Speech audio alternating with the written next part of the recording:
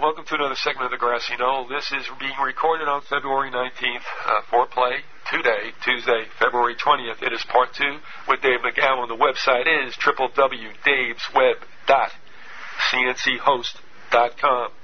He is the author of 3 books, and I'm going to get it right this time. Program to Kill, Understanding the F Word, and Derailing Democracy. Now, we talked about Program to Kill. Dave, welcome back for a second round. Can you give us a little bit of a thumbnail on what both Understanding the F Word and Derailing Democracy is about? Okay, Derailing Democracy, which was written in like the late 90s, like 1998, 99, I think published in 2000, was meant, it was actually meant kind of as a warning to the American people, kind of as a wake-up call, slap in the face, as it were. And it was just, I wasn't so much the writer, I guess, of that as the editor. It actually grew out of a website that I put together, my first political website when I first got on the internet back in beginning in 96, 97. And I began collecting all of these sort of quotes and facts and statistics that directly contradicted the notion that, America is this great democracy that we all believe it to be. And I had a sense at that time that we were sailing into some very dark waters, that this ship of state was seriously off course, and that was kind of issued as my warning to the country to wake up before it's too late, and unfortunately it didn't work out too well. Nice try. The material in that book is kind of dated, but the value that it has, I believe, is that it documents pre-911, a couple of years prior to 911, that all of the stuff that we're seeing now, the sort of the rise of the surveillance state and, the attacks on privacy rights and civil protections and all of these kind of things that we see going on right now that are being sold to us as responses to 911, they were all very much in the works well before 911. I mean, this stuff was all on the table. It was all ready to go. The legislation was drafted. Everything was ready. They just needed something to be able to sell it. They could not have sold it to the Americans, the necessity of it at that time. But it was all in the works. So for me, the value of that book is, while it is very dated, is that it pretty well documents that a lot of this stuff was out there pre-911, just kind of waiting in the wings. So that's what that book is about. The second one, Understanding the F Word, is sort of a survey of the last 100 years of American history, sort of an alternative survey of the American century, so to speak, going up, beginning like around the war in the Philippines. What the heck was that called? Can't even think. But anyway, continuing on through, and it gives biographies of all the presidents of the 20th century presidents and all of the things that were going on, and it's kind of similar to Program to Kill in that it's a book that's all about sort of pattern recognition and connecting the dots and recognizing that a lot of things that maybe don't appear to be connected are in fact connected, and that things don't generally just happen by accident or by chance. There's a reason that things happen, and it's a book. It basically sort of tries to just sketch together an alternative history, I guess, of the 20th century, based on a variety of sources. And it's a book that the title of actually Understanding the F Word is not the F word that many people may think. The F word that it refers to is fascism. And the title at the time was kind of a joke on the fact that was really a forbidden word in those days, just, 8 short years ago, that anybody, wielding the word fascism or fascist was, dubbed an extremist and whatnot, and that was just a really word that you weren't supposed to say. And it's funny because it's since 911, it's you see it and hear it on the internet anyway on a pretty regular basis now. You know, I mean, there's not too many people out there that are afraid to throw that term around in regards to the direction that this country's moving. But when I wrote the book and you know, tried to signal that that's the direction that we were heading, it was kind of a forbidden word. So that's the second book, and then the third book, of course, is we discussed yesterday. Well, when I look at the cover photo of understanding the F word, well, I grew up in the New York metropolitan area, and when that happened, that was on the cover of the Daily News, and I mean, it was a big photo. Yeah. And I'm like looking at it going, you know, well, you know, he's a New Yorker. Good old Nelly, you know. Idiot. Yeah, the picture, of course, is Rockefeller flipping the bird. And the implication on the cover of the book is that basically he's flipping it to the American people, you know, which is sort of, you know, another play on words as far as the F word title. Yeah, I thought it just seemed to be the perfect image to use. Yep. Yes. Both to, you know, there's a play on words on the F word, and as sort of what the tone of the book is, which is that the elites of the world have been flipping us the bird for a very long time. That would be right. That would be right. What we want to go into today, and I'm going to ask you a loaded question, and if you don't answer the way I want you to, we're still going to go the same way anyway. Okay, but really, out of the three venues on 9/11, would you consider 93 the biggest mystery of the three? I would probably have to say yes. I mean, I didn't, up until fairly recently, like most 911 researchers, I didn't really pay it that much mind, you know. I mean, I knew enough about it to know that it was very likely shot down and not, you know, crashed due to a struggle on the plane. But, you know, I spent the first, 5 years post 911 focusing on the towers and the Pentagon, as most other people did. But the more that I've looked into 93, the more I wonder if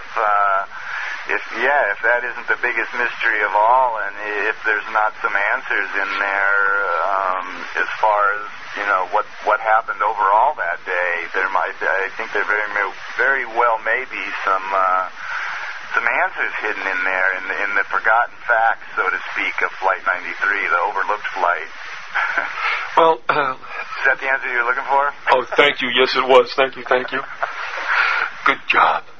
But what I'm going to ask you is this. Do you feel deeply backgrounded enough that you might be able to give us your account or what you found with this plane supposedly on the ground in Logan? Oh, no, it was in Newark, in fact. I'm sorry, it was in Newark. And whether or not there was a touchdown in Cleveland. In other words, some of the stuff that comes out with what kind of flight it was leaving the gate at Newark and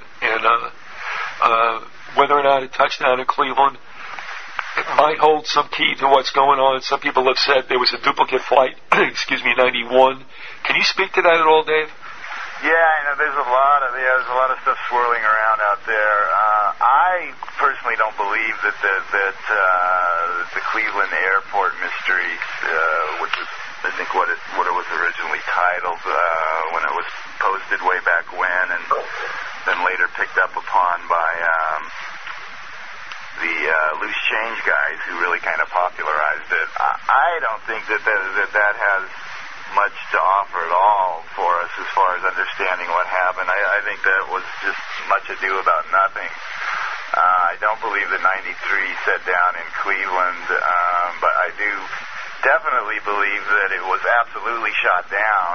And however, I also believe that at least part of the official story is true in that there was very likely a passenger revolt, whether successful or not, it's hard to say. And I think that that's one of the primary reasons why it was shot down, is because they couldn't afford to leave any living witnesses, so to speak, and they had to, once there was an indication that there was a possibility that control of the plane could be regained and that it could conceivably be set down safely, because there was another pilot on board that plane, a guy with 30, 40 years of flight experience, flying various aircraft that very likely could have set it down, if not on his own, then with help from the ground controllers. It's very likely that it could have been landed safely if it had been successfully recommandeered, so to speak. So I believe that the two things are not mutually exclusive, that it's quite possible that there was a revolt on the plane that threatened, that set up the possibility that control could be regained at the plane, and that's exactly why, or certainly one of the reasons why it was shot down. Okay, all right, now I don't agree with you, and that's okay, but that's why I just want to... Well, a lot of people don't agree with me, that's okay. Well, no, I just want... Well, what I want to do is pose to you some things that I've come across that are in the record, and ask, how you feel about that, or what. I mean, there's a lot of items, but what is the thing, what is the... I don't want to say evidence, because nobody really has evidence. What is it that you hang your belief that there was a shoot down on? My belief that there was a shoot down is based on... Well, I mean, there definitely wasn't a crash.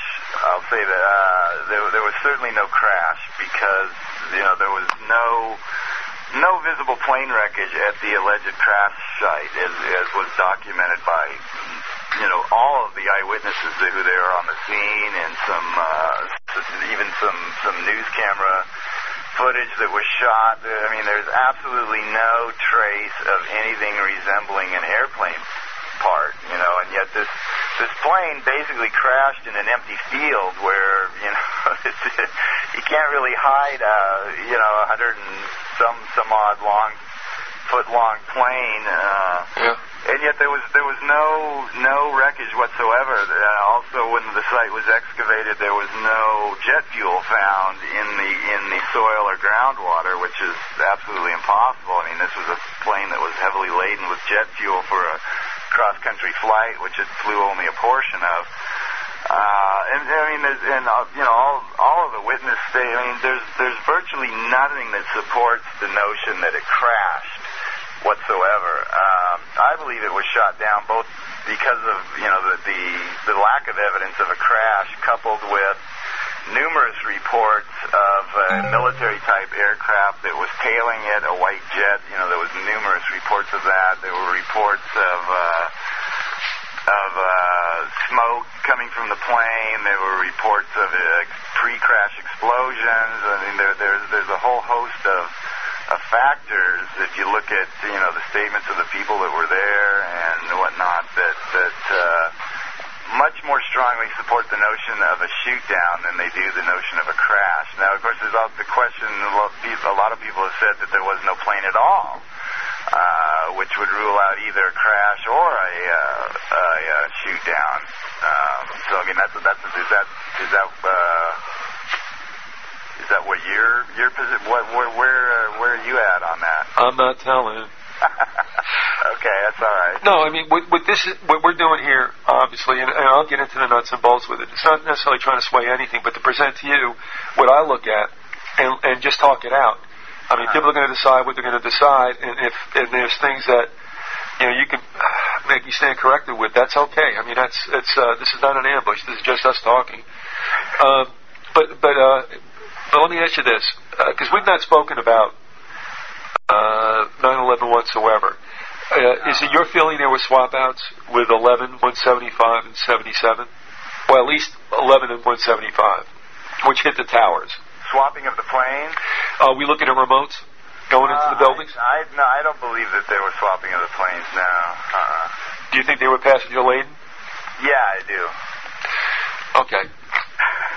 Well, I'll tell you why. And here's a lot of my opinions on 911 are pretty seriously at odds with probably majority of the 911 skeptics community, and but they always have been. So okay. That doesn't really, I mean, I was a very early advocate of the notion that the towers were brought down in controlled demolitions. I mean, I proposed that from day one. That was in my very first post on 911, which was posted on 912. I proposed that. I think I was the very first person actually that proposed that, and it was a very unpopular notion for a very long time, and it was attacked quite vigorously by a lot of sections of the 911 skeptics community. But now it's pretty much accepted as a central plank in the skeptics case, and there were other issues like that as well. So it doesn't really bother me that I'm on the outs with with various portions of the 911 skeptics community. But try to find somebody who's not on the outs with the 9/11 community. Yeah. I mean, there's a lot of infighting, I know. Oh. And I don't know how much of that is provoked by, agents, so to speak, who, stirring up trouble. And I mean, I think there's a lot of nonsense, a lot of misinformation in the 911 skeptics literature, and I think that's precisely because there is such a strong case to be made that this was not what we were told it was, that it absolutely had to be a job that with high-level sponsorship within the United States. And I think the case for that is, the fact that the case for that is so clear-cut is the reason that there's so much disinformation out there. They can't discredit the basic facts of the case directly, so they just sort of throw out all this nonsense into the mix that can be discredited, and by discrediting, all of these frivolous elements, then by association, it discredits the legitimate facts. I mean, that's how I've kind of always looked at it. You did the book, as you've told us, Understanding the F Word, and I guess you've gone back and as you said, looked through presidential brains and such. Would you consider 9/11 to be an event like Pearl Harbor, to be an event like the Lusitania, to be an event like the Maine, where the government does not mind, and that's in quotes, okay, sacrificing a certain portion of its citizenry to get everybody behind a certain conflagration? How do you feel about that? Yeah, I think that's absolutely true. I think that we have a very long history of either staging or at times just flat out making up. I mean, there's considerable evidence that, like, the Gulf of Tonkin incident never even happened. So right. But like you say, I mean, if you look back at every war, you get the Lusitania, the list that you just ran through. I think we have a very, very long history of either just making up or staging events without regard to what loss of life will be involved if it advances the agenda that the powers that be want to advance.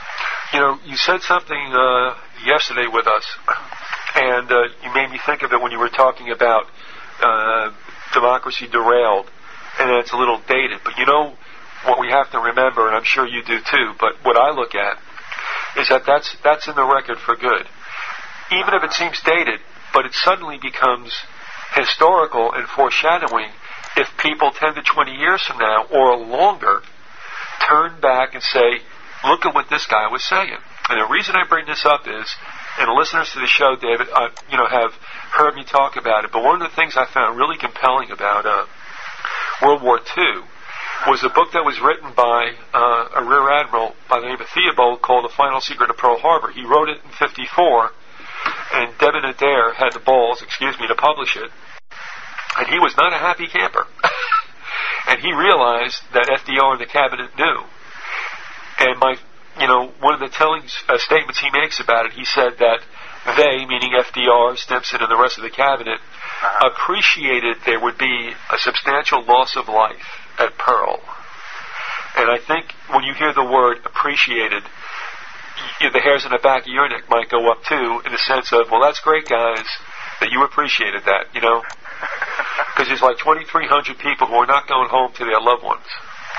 And those people's lives will never be the same. So it's a really great thing that you appreciate it. So the reason I say this is because with what you've done too, let it be dated. Let it be there on the record. You know, Theobald wrote that 9 years after. And I think we talked about, you know, are we getting further away from the event and will nobody ever really come out?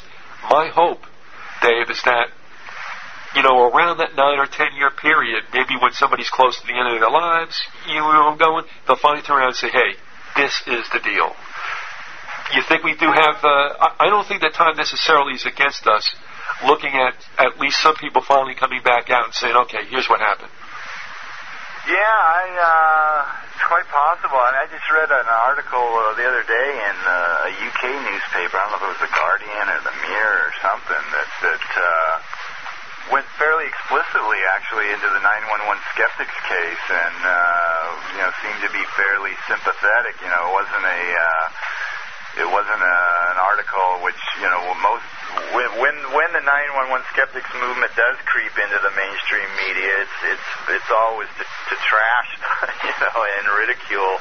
But this article seemed to be fairly sympathetic. So I mean, you know, you never know that it could come a day when this, you know, when this stuff is just the evidence just becomes so overwhelming that you know, that they can't keep it under wraps anymore. But I don't know. If we're going to get to that point or not, we'll see. But I mean, I think there's a whole. I mean, I think a lot of events, a lot of high-profile events, are basically staged and. You know, to advance. I think Littleton was a staged event. You know, I think the Oklahoma City bombing was a staged. Oh yeah. You know, I think I mean, a lot of these things that sort of provide a kind of a turning point, so to speak. You know, the Oklahoma City bombing thing ushered in the first big. Anti-terrorism bill or whatever that set the stage for the Patriot Act, you know, and you know, all of these events, they happen for a reason. And if you look, you know, beneath the surface a little bit, there's generally pretty solid evidence that they were staged. You know? Yeah. Specifically for that reason, you know, it's you know, they provide the problem, so to speak, only so that they can then provide the solution, you know, and which is already pre-scripted, you know, like the Patriot Act and the invasions of Afghanistan and Iraq, that was all pre-scripted before 911. They just needed that triggering event, you know, which just conveniently enough happened to come along right at the right time, right? So you can't make this stuff up. Yeah, exactly. Well, now, all right, with the case of the Pentagon, is your take that a 757 really hit it? No, I do not believe that a 757 hit it. No, I don't. Okay. I think the case is pretty strong, actually, that it did not. That, of course, is another, you know, highly contentious issue, has been for a number of years now. You know, there's any number of 911 skeptics that have, you know, consistently said that that's just a red. That is one of the little bits of nonsense, you know, what I was talking about earlier, you know, so, you know, it depends on who you talk to. You know, everybody seems to realize that there is disinformation out there mixed, you know, in the mix, but it just depends on your perspective. What you see is the disinformation and what you see is the legitimate evidence, I guess, and that's, you know, that's kind of the problem, and that's, I mean, that's the goal, is just to create so much confusion that people don't know what's, you know, what's good evidence and what's not. So we're talking with Dave McGowan. The website again is www.davesweb.cnchost.com. You can hit that from my website, obviously, with both the upcoming shows and when his audio is archived in that section, you can hit it through there, whatever. But also, I'll tell you what, I think you've done a meritorious job, honestly, and I hope you keep it going. Whether we agree or we don't, it doesn't matter. I mean, your heart's in the right place, and who's saying you're wrong, you know, time will tell. Whoever, you know, if we ever get to the bottom of this, but I want to say this. You've got something going on that website that I hope you're still, and it looks like you still are following, and that is you have a section called September 11, 2001, revisited the series. Is that correct?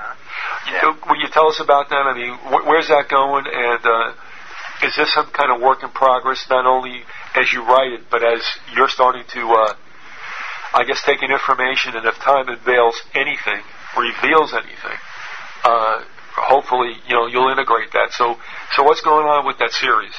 Well, it is a work in progress. It started at, on one of the anniversaries of 9/11 a couple of years ago, I think. Originally it was meant to be sort of an anniversary piece, sort of presenting what I felt was at that time the best evidence that had been assembled, and it's just kind of grown and branched out in various directions from there. The main issues that are covered are, which I still feel to this day are the strongest planks in the case. One of which is the completely inappropriate response or lack of response from virtually everyone in a position of authority on that day, from George Bush himself to his Secret Service contingent that left him in this unguarded school for considerable amount of time, the lack of response by NORAD, the Air Force, et cetera, just, the appearance of a complete military stand-down by a nation that indisputably has the most high-tech, powerful, well-equipped military in the world, and yet we're supposedly not even able to protect our own military headquarters with well over an hour advance warning. The notion that a 757 could just fly into Washington airspace and crash into the Pentagon, long after there were clear indications that there was something seriously wrong that day. I mean, that fact alone is just, it's unbelievable. Yep. So that's one sort of branch that I follow. Another is the collapse of the towers, which I feel absolutely positive about, that they were in fact brought down by controlled demolitions. There's really no way that the crashes and the relatively minor fires that resulted could have brought those towers down. I mean, it's just, I work in construction, so I know a little bit more about high-rise construction than the average person, but I don't think you really need any specialized knowledge to review the evidence and come to the conclusion that 3 towers were actually imploded that day.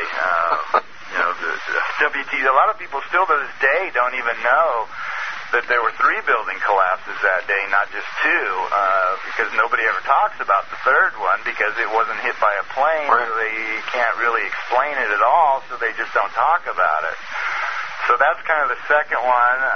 The third one is the Pentagon, the hit on the Pentagon, and if in fact it was hit by a 757, like I said before, it's highly improbable, virtually impossible that a 757 could have even penetrated our air defenses to do that, for one thing, and then there's the complete lack of physical evidence that a 757 hit that building. So that's the third one, and the fourth, most recent one is this whole sort of Flight 93 thing that I ventured into a few months ago and have not yet had time to finish up on. So that's kind of become a fourth plank, I suppose, the downing of Flight 93. I think those 4 basic things are all but indisputable, and the case has just become stronger over the years as more people have gotten involved and added little bits and pieces here and there, and so those are kind of the 4 main themes that I have focused on that series. Okay, and I see you're up to, you have posted Act 4, Part 6 coming soon, so... It's supposed to be coming soon. It was supposed to have already been done. Actually, I went on vacation just a few weeks ago and dutifully took along my laptop with me that was fully intending to finish it up and never picked a thing up. By threat of your wife. I was on vacation for that. No, that's right. Hey, you're pushing it. But I am going to get it finished, and hopefully it'll answer some of the questions, because I've gotten a lot of mail on that series, but not all positive, that's for sure. There's a lot of my theory is in pretty much direct opposition to several other theories, one of which is that there were no planes at all that day, another which is that there were planes, but they were flown by remote control, and some of the stuff that you mentioned earlier. There's a lot of competing theories out there, and a lot of people don't really know which one is correct, and it's difficult to tell. There's so much information, so much contradictory information that's been dumped in the well, so to speak, that you could build a case for any of the various scenarios. So well, that'd be who's right and who's there's a lot of questions there that remain to be answered, and I'm not saying that I could have all the answers for them. That's for sure. Oh, excuse me, sorry. Dropped my pen there. Well, one of the best things in the way of parody, which you have to appreciate, the Uticans for 9/11 Truth up there have talked about, all these scenarios where they've come to the point where there were never any towers. They never existed. All right, need I go any further? I get the You get the gist, but it's like, okay. The story has gone through so many different mutations. We've had like the pod plane phase that we went through. I missed that one dearly. It was just this huge thing. Everybody was grasping onto that one for a while, and then it was windowless cargo planes or no planes at all. It was the whole thing was done with holograms. It was just a big special effects show. And it's just gone through so many permutations, over the last 5.5 years that it is pretty much of a confusing if somebody was just getting into 911 alternative research, and only knew the mainstream story up to now and started dipping into these websites, I have no idea how they could make sense of any of it, Well, don't leave out the particle beams and space-based weaponry. Oh that. Don't you dare do that. Yeah, I forgot about those, of course. Yeah, and now the newest thing from what I've been reading is nuclear explosions. That the towers were actually brought down by nukes, which I read very recently. I don't remember where. Maybe on the ST911 site or something. I don't know, but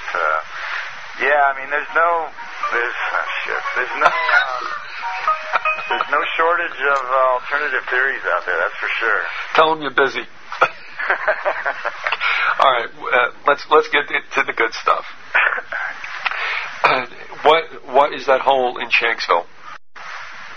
I believe that was created by a missile, and I believe that's something that's supposed to be covered in Part 6 if I ever get to it, if I ever finish it. It's actually mostly finished. One of my problems is that I'm a little bit compulsively, I don't know what the word is, but I tend to go over my stuff and edit it and re-edit it and rewrite it numerous times, because I've become very conscious of the fact that once you put something out there in print, like you say, it's out there forever.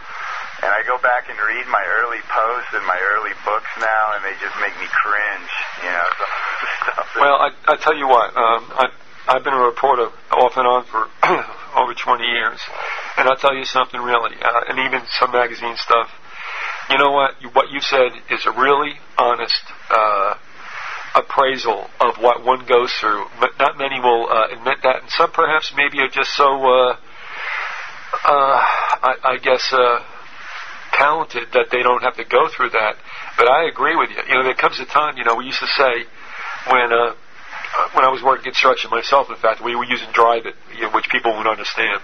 Maybe you understand Drive It with the beam board and all that stuff, but there comes a time you can work that stuff, which is like a plaster, and then you work it too much, and people say, well, you stop playing with it. Now, that's kind of an arcane analogy, but again, with writing, there comes a time I think you'll have to admit where you start, where I say to myself, stop playing with it. Yeah, I mean, I'm really, I mean, my first book I just kind of threw out there without much regard at all, and then my second book I spent a considerable more time with, and then my third book, man, I just obsessed over that thing for like years. I was so reluctant to so paranoid that there was going to be that I had to find every typo. Oh, you read it, you don't like it, Anyway, returning to your question, the crater in Shanksville, I believe it was created by a missile, and okay. I believe that for one of two reasons, either that's where a large portion of the plane came to rest after it was shot down and they needed to obliterate that, or it was just fired into the ground just specifically to create a makeshift, sort of improvised crash site. Well, that's what I believe. You would have to admit that the odds of, trailing debris that falls from the plane and then going ahead and shoot an ordnance in there, that's a little bit difficult to pull off. We could agree that was a contrived site. Would that be correct? Oh, yeah. I think absolutely it was a contrived site, yeah. And it's been sealed off from the public, I believe, to this day. It still is. They don't want anybody taking too close a look at that site. It was all fenced off. They brought in like 400 state troopers to stand guard over it. They actually arrested like 7 people in the first couple of weeks for the serious crime of attempting to breach the perimeter to get a look for themselves at what was there. Yeah, I think it absolutely was a contrived site. All right. Now, I would ask you by extension then, if that's a contrived site, there has to be another site. Would that not necessarily be, if you're going to take the time to create a fake site, would you not also want a controlled site? In other words, a place that you want the plane brought down to? If they knew in advance that it was going to be brought down, I tend to believe that was sort of a spontaneously arising situation, that they had kind of lost control of this plane and had to improvise at that point. I mean, one of my theories that's kind of woven throughout the 911 Revisited series is that this operation was, in a sense, botched, which is why there is now such an obvious evidence trail, as far as the responses of the Bush team and whatnot. I mean, I believe that Flight 93 and Flight 77 were supposed to hit targets in Washington either before or simultaneous with the hits on the towers. And because one of them didn't get off the ground in time, and I know something else happened to the other one, that didn't happen. And because of that, that created this situation, that created all of this, basically all of the evidence that we have now. I think if the operation had gone the way it was intended, there would have been, for one thing, no appearance of an Air Force stand-down, because all of this would have happened simultaneously. There wouldn't have been this huge gap between the initial strikes and the follow-up strikes that raised the question of, well, why after these first strikes wasn't there, fighter planes in the air, and why was Bush still at the school, and why didn't his Secret Service team do what Secret Service teams are supposed to do, et cetera, et cetera. And also the mystery of what actually hit the Pentagon. I believe that something was substituted for the plane, a missile or explosives put in place or whatever. So I think there was like a lot of improv that went on because of the debauching of this operation, and that's why we have the evidence that we have now, the stand-down evidence, the lack of a plane at the Pentagon, and the shooting down of Flight 93. I think all of those things were the result of this operation basically being botched. That's been my working theory now for, I don't know, those last several years, basically. And I think if gone by plan, the only real solid piece of evidence we would have would be the collapse of the towers. And that, there was really no way to disguise that, It's kind of hard to, there's only one way to bring down a building in a controlled demolition, and, That's what they were determined to do, I believe, and there was really no way that was going to be the Achilles heel one way or another, but I think a lot of this other stuff was the direct result of the operation not going by plan. All right. Probably the only one in the 911 skeptics movement that thinks that, but that's kind of my working theory. Well, I'll tell you what. One of the reasons why I don't believe it was a shoot down, one is because if you have a fake site, I think you're going to take the time to try to bring it down somewhere else, and I don't believe, that there were hijackers on the plane. But also, I would say this, that in the newspaper articles on September 11th through the 13th, the eyewitnesses who speak several times, characters like Rob Kimmel and Terry Butler, Rodney Peterson, Paula Pluta, none of them in those accounts, David, and I'm looking at the New York Times renditions of those 3 days, none of them talk about a plane that has been breached in any way, shape, or form. There is nothing streaming, no smoke streaming from the plane whatsoever, the cabin. And so, the reason why I hang a lot on this, and, you can refute that that's okay, but like, as you well know, the very first broadcast spots that were done on 9/11 tell a different story from what you hear later on, and of course, the very first reports aren't throttled, they can't be edited. It's an organic event, albeit that perhaps even the mainstream news agencies have no idea is going on. As you well know, you've seen enough stuff, and all the 9/11 documentaries pretty much show people talking about explosions and such and such. Okay, fine. However, also, in print also, those first accounts weren't throttled. As time goes on, I have seen some very, very provocative stuff talked about with regard to what Flight 93, aeronautically did or didn't do, which gets kind of really funky. But when I look, and this is why I'm basing what I feel on this, and that is, nobody talks about aberrant behavior necessarily of the plane, that it descends slowly and steadily. Many of the accounts say that it does try to rise one time to crest the hill, and does in fact do that. So the shoot down thing I have a problem with, because even though we know about the white jet, and there might have been more than one in the area, there might have been 2 to 3. And I agree with you that something shot ordnance into the ground that became the supposed burial place for Flight 93. The shoot-down story is a good one because, and Rummy, supposedly misspoke, but he didn't misspeak, I don't think. That Americans can deal with.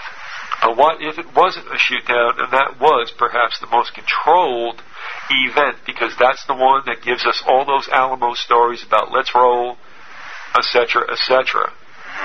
All right, so let me just throw that chunk out to you, and respond to that. No problem.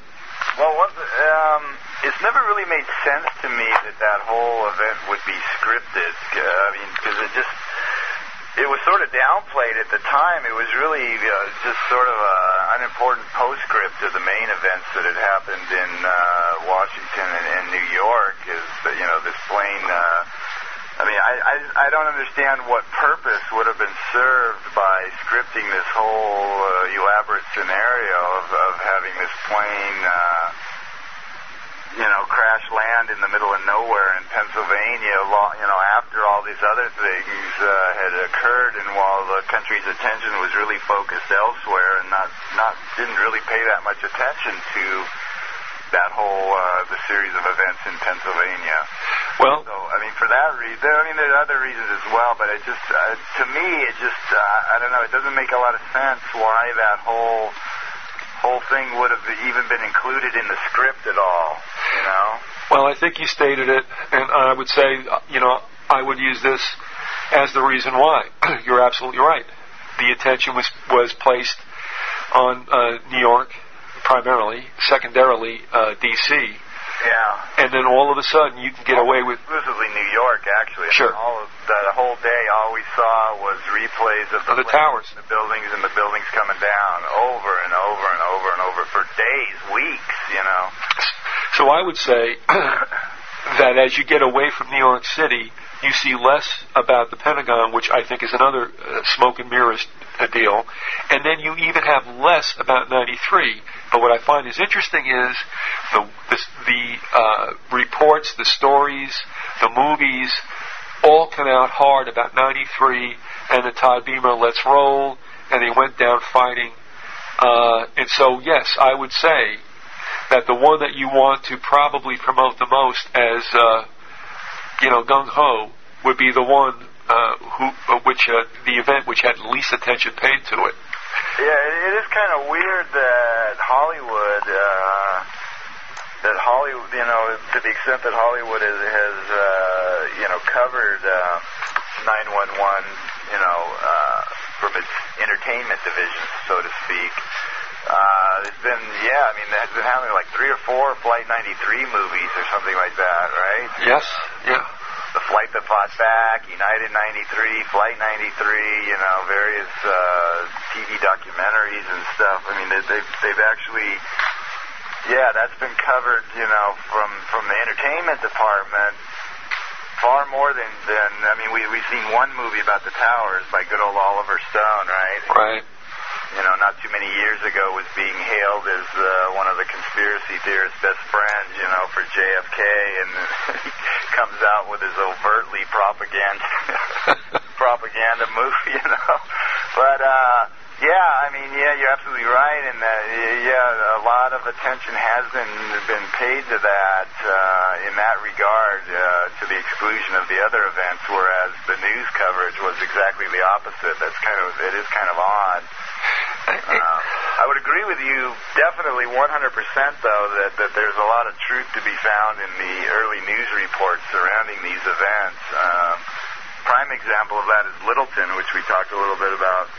And, all the posts that I have on my website concerning Littleton are heavily dependent on those early news reports, which were in startling contrast to the story that later emerged as the official story of what happened at Littleton. I mean, there was numerous reports that there were far more than 2 gunmen there. Yep. That wasn't the work of 2 kids. 2 kids didn't go in there all alone and haul in like 100 bombs and all this stuff. It's just ridiculous. So, you're absolutely right. There's a lot of truth to be found in the early reports, and there's definitely a lot of contradictory information out there about this flight. And, I'm not sure myself where the truth lies. I'm still working on finishing up the series, but obviously we have some disagreements, but we also have some substantial areas of agreement. So, and again, it's not trying to strong-arm you or anybody that's listening to believe a certain way. What I feel strongly about is to look back at the record as close to the event as possible, because like I said, as you get further away, even like the 2 years later, you hear all kinds of elaborate Rococo stories about what took place, and they really start to get strange. Even the coroner, what was it, Miller, has come out with 7 different stories. But the thing that struck me very, very heavily was that when you get the eyewitnesses from the 11th through the 13th, and none of them say they saw the plane, having an event, streaming anything.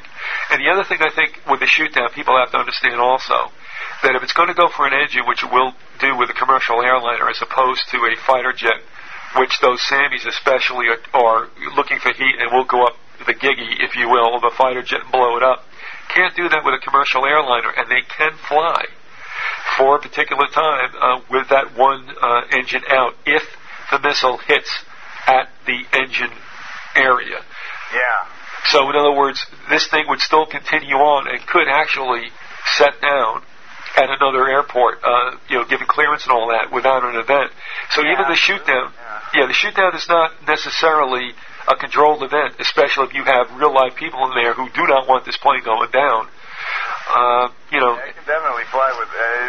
Was it a 2-engine jet or a 4-engine? It was a 2-engine, right? Well, I'm sorry, the 757 is either 2 or 3. 2 or 3? Yeah, and that's only. And I'm sorry, but I don't know if it has a tail mounted.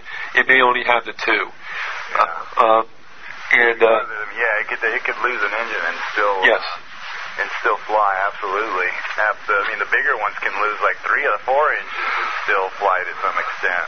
Well, a good friend of mine who was a pilot for Continental was always worried about Sammys from the ground, because there was a time when that was being very much promoted. And he said to me a couple of months ago, and I'm not saying to you at all, Dave, that he buys into 9/11. I mean, he'll tell me the truth. I don't push him too far, but he'll tell me at least what the probabilities are of the aircraft. In fact, he's now going to fly the 777 series that has come out. And if we can inject a little humor into this, I said, well, what do you think about flying that plane? He goes, well, I just hope it works. There's only a few of them, so good luck with that. But that enormous Airbus thing. Yeah.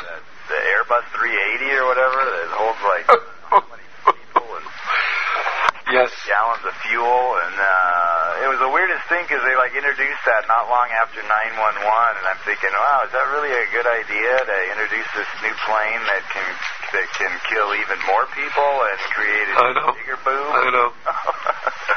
But he had told me that he said, you know, when I think about it, he said if that did happen, if they went and shot one, he goes, it would go for an engine, and we could deal with that, and we could fly it to a place where we could put it down. And it's already been done, by the way, also.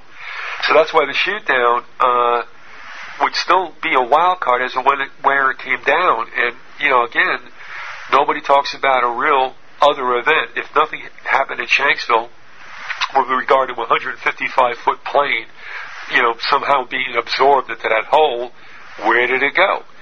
And you know, and if you want to hide whatever happened that day, you would want to think, at least I think about it, but bringing it down where you wanted to. And I think you even said this at all, even in fact, if it ever went down. I mean, I don't want to misquote you. I thought you also, you know, maybe cast some suspicion on one of the scenarios where they're like, did this thing really crash? I don't know. Am I wrong about that? I suppose the possibility exists that it was landed. I mean, all the witness reports that I'm aware of, none of them validate the official story, which is that this thing basically just nosedived out of the sky. I mean, it just plunged down into the ground like a lawn dart, you know. And in fact, the reason that they claim that there's no wreckage is because it just basically went straight down and burrowed into the ground, you know. But there's absolutely no support for that among the witness statements, like you say. The witness statements, for the most part, had it flying at low altitude and somewhat erratically, but on a more or less horizontal trajectory, almost as if it was coming down and looking around for a place to land. I mean, the possibility exists, I suppose, that the plane was crippled, but still landed by, possibly by the pilot on board. I don't know. Do you think that's a possibility? Well, here's where it gets better. Yeah, I mean, I have to tell you, looking back, I had done a whole bunch of shows with Wink TV over the last, 3 years or so. Quite a few hours we logged, and they went actually out there as well. But we do have one thing that's kind of anomalous, and that is they claim to have the Shanksville crash site. Now, CNN, with the reporter Cabell, was and I have a transcript of it. If you want me to send it to you, if that means anything to you, I will. But he talked about being really strange that there would be two crash sites, because I've never really seen this before. He's at the Shanksville site, and he goes, well, there's one 6 miles from here in New Baltimore. And now that gets even more interesting, because Wing TV confirmed, well, let's put it this way. They had asked law enforcement, was there another site that was cordoned off? And the law enforcement officer said, yes, there was. So now do we have a real takedown place? We've got a hole in Shanksville, but here's where it gets interesting. What is with the debris at Indian Lake? So it gets curiouser and curiouser. Yeah, it's there's definitely one question just leads to another.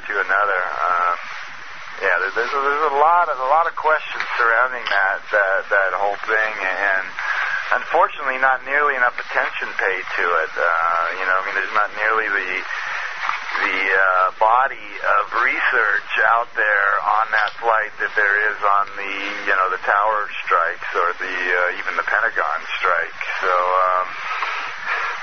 maybe I guess a lot of researchers just need to have a lot of catching up to do to get a meeting of the mind, so to speak, to try to come to some kind of a consensus opinion on what really did happen in Shanksville, because we know for sure that the official story is bogus, complete nonsense, and that the crash site was not, in fact, the site of the crash of a jumbo jet. We know that. I mean, that's pretty much indisputable to anybody who's really looked at the evidence. But beyond that, there's a whole lot of open questions, a whole lot of them. And that's all I would ask you to do is, consider that. And again, like I said, I don't think what I, hit on or look at heavily is necessarily wrong.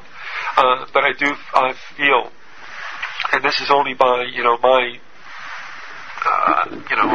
deduction, that what was least covered might be the most telling of all that took place, because it happened without it being obviously under many scrutinizing eyes.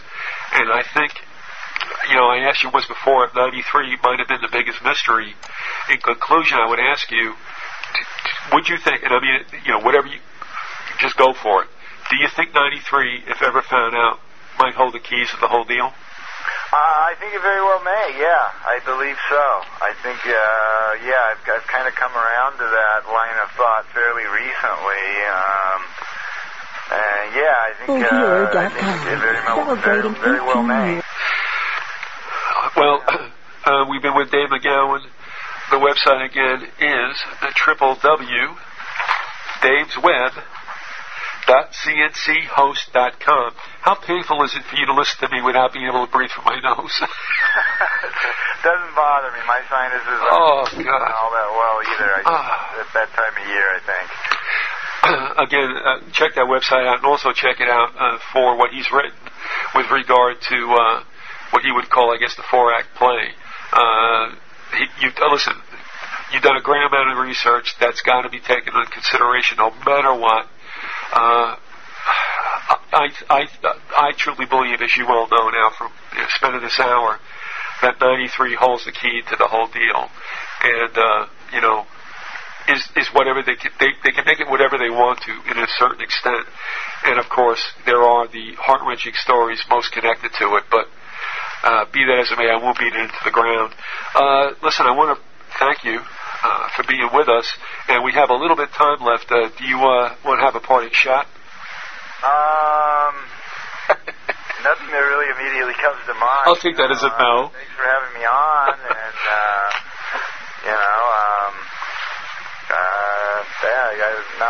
not anything in particular.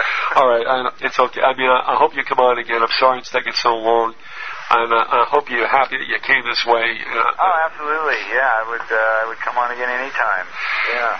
All right. If you just stay there for a second, folks. Again, we've been with Dave McGowan. Tomorrow.